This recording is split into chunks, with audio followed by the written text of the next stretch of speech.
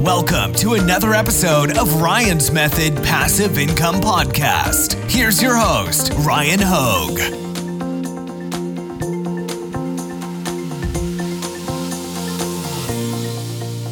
Hey, what's up guys? Thanks for joining me for a new video. So over the last 24 hours, I guess you could say randomly, maybe not so randomly, found myself having quite a few discussions with other people selling on Merch by Amazon about kind of what to do next. Obviously, we're now in the fourth quarter. We're seeing the big time sales ramp up. If you are seeing a little bit of a decline after Halloween, don't worry, that's normal. It's gonna pick back up. And depending on what niches you're in, you may have just seen a steady kind of transition from what was selling before to something new kind of picking up its slack. I did want to say though that also with tier ups that just happened, if you were recently tiered up, you may be wondering do I shift my approach to Merch by Amazon now that I've got these extra upload slots? Or if you're in tier 10, you might be wondering what to do. I mean, I've had I feel like I've had the full spectrum of discussions recently, and a lot of times I like to draw from these experiences and just kind of share the answers with everybody instead of just having them in one-on-one phone calls or emails or messages. So I guess we'll start at the top. Let's start at the top. Me personally, in tier 200,000, I'm not really changing up my approach to Merch by Amazon. It's not just that I'm in tier 200,000, but I also have a YouTube channel, right? So I feel very comfortable in the niches that I'm in that are very safe. If I chase trends, I'm gonna enter a bunch of different niches, and those are all opportunities to generate rejections against my account.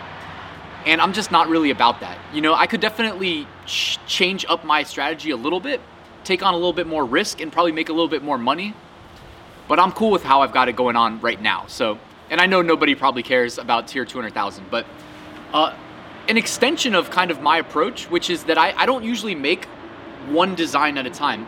I make templates where I can generate, 10, 20, 50, 100 good designs at a time from the template. And I did want to shout out Marielle. She's been making templates for herself. She's in tier 1,000 now. But with these templates, she can make a lot of designs and be ready for when she's in tier 2,000, which I think she's eligible for. She just needs to upload more. And she's been doing a lot of that lately. But yeah, when you're in tier 500, tier 1,000 or above, be thinking of the scalable design approach. Because you may find yourself just like her where, she is eligible from her sales to be in tier 2,000, but she needs to upload more. And sometimes she wonders what she should be uploading. Well, if you make a nice little design template, and it doesn't just mean it has to be world's best doctor, world's best teacher, world's best lawyer. It doesn't have to be that. It could just be a design template, literally a design template. I love all sunsets for this reason, where you can just have a nice sunset graphic. I was doing a one-on-one call yesterday with somebody, and I just showed them very quickly kind of how I do my designs. And I had a graphic from All Sunsets, which I'll link to in the description. Most of you guys are already probably using them, but if you're not, you can check them out for free using the link in the description. If you end up joining, I think it's $3 or $4. It's less than $4 a month for an annual subscription. And I just take the graphic. The graphic doesn't have to do anything with the niche. And then I just add some text above the graphic and then below the graphic. Or sometimes I put the text in the graphic.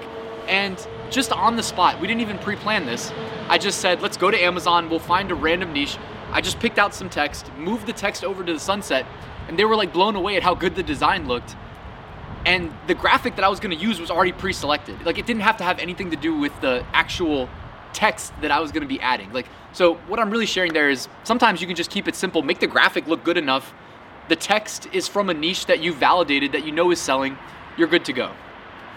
But that brings me to kind of what I want to talk about as far as regardless of what tier you're in, niche selection is always relevant.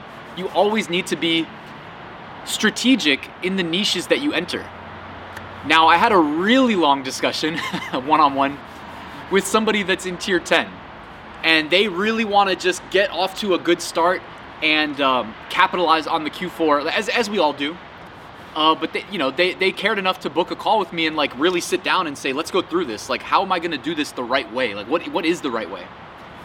And one thing that I kept kind of trying to reiterate to them was, well, the funny thing, we kept laughing because a lot of times we don't even understand the niches that we're selling. But what's cool is we don't necessarily have to, right? We can sell t-shirts in niches and not even know why it's trending or what the niche means, right? Like, you still got to validate, make sure they're safe and whatnot, like, but you don't need to necessarily understand them to beyond, to within reason think that they're safe to sell on Merch by Amazon. You can obviously do that by using the search merch tool and looking at how many shirts exist and how many were recently submitted, things like that. In a nutshell, there's more nuance to it, but so we were talking about what niches to enter because they had done some designs, probably 6, 7, 8 designs in all different niches. And the designs were great. That's the thing. The designs were not an issue at all whatsoever. But the niches, the way I described it was they were more or less niches that are generating sales. You know, we looked at a couple of them and we said, well, based on the bestseller ranks on these products, they're generating sales. But is this really where you want to be in tier 10? Because in tier 10, what is your goal? Your goal is to get to tier 25 as quickly as possible, right? And even in tier 25 is basically tier 10, right? It's not that much different. So do you want to be in these niches that are generating a couple sales a month? You know, even if it's like 50 sales a month. Well, if it's 50 sales a month divided between you and 49 competitors, you may make 1 sale a month. So you won't get out of tier 10 for another, I don't know, 6 months, right? Like 7 months. Is that what you guys want? Probably not. So more realistically, you probably want to be in the top trending niches. And I'm not trying to tell you what niche to be in. I'm just saying this is going to change over time. And sometimes it changes overnight. But you want to trend chase. And you do not need to be, this needs to be said, like, you don't need to be the first person in a trend. You can be very late to a trend, but if a trend is generating 10,000 sales a day, wouldn't you rather be in that trend and try to capture 1 of those sales a day in tier 10 than be in some like random evergreen trend? Or I mean niche. If I say evergreen, it's kind of really not a trend. Sometimes evergreens become trends, but wouldn't you rather be selling in a spot that's making 10,000 sales a day and hope to get 1 than to be in a niche that maybe makes 50 sales a month? And you may still get your 1 sale, but you don't know when it's gonna come, right? So you gotta just think about these things, like tailor your strategy to your tier. And those of you guys that just recently tiered up, make the decision what you're really going for. Like, it's completely up to you, it's your business, right? When you're out of tier 25, when you're in tier 100, really 500, I feel more comfortable with saying, you can start chasing profits. But prior to tier 500, to me, like, I feel more comfortable pricing at the floor, because obviously, like, what do you do when you set your pricing of your products at the floor price? You're creating an incentive for the customer to buy from you instead of buying from your more expensive competition, assuming that your designs are, you know, equal quality, right? That the perceived value of your product is the same as the perceived value of your competition. So that's really just what we're thinking about here.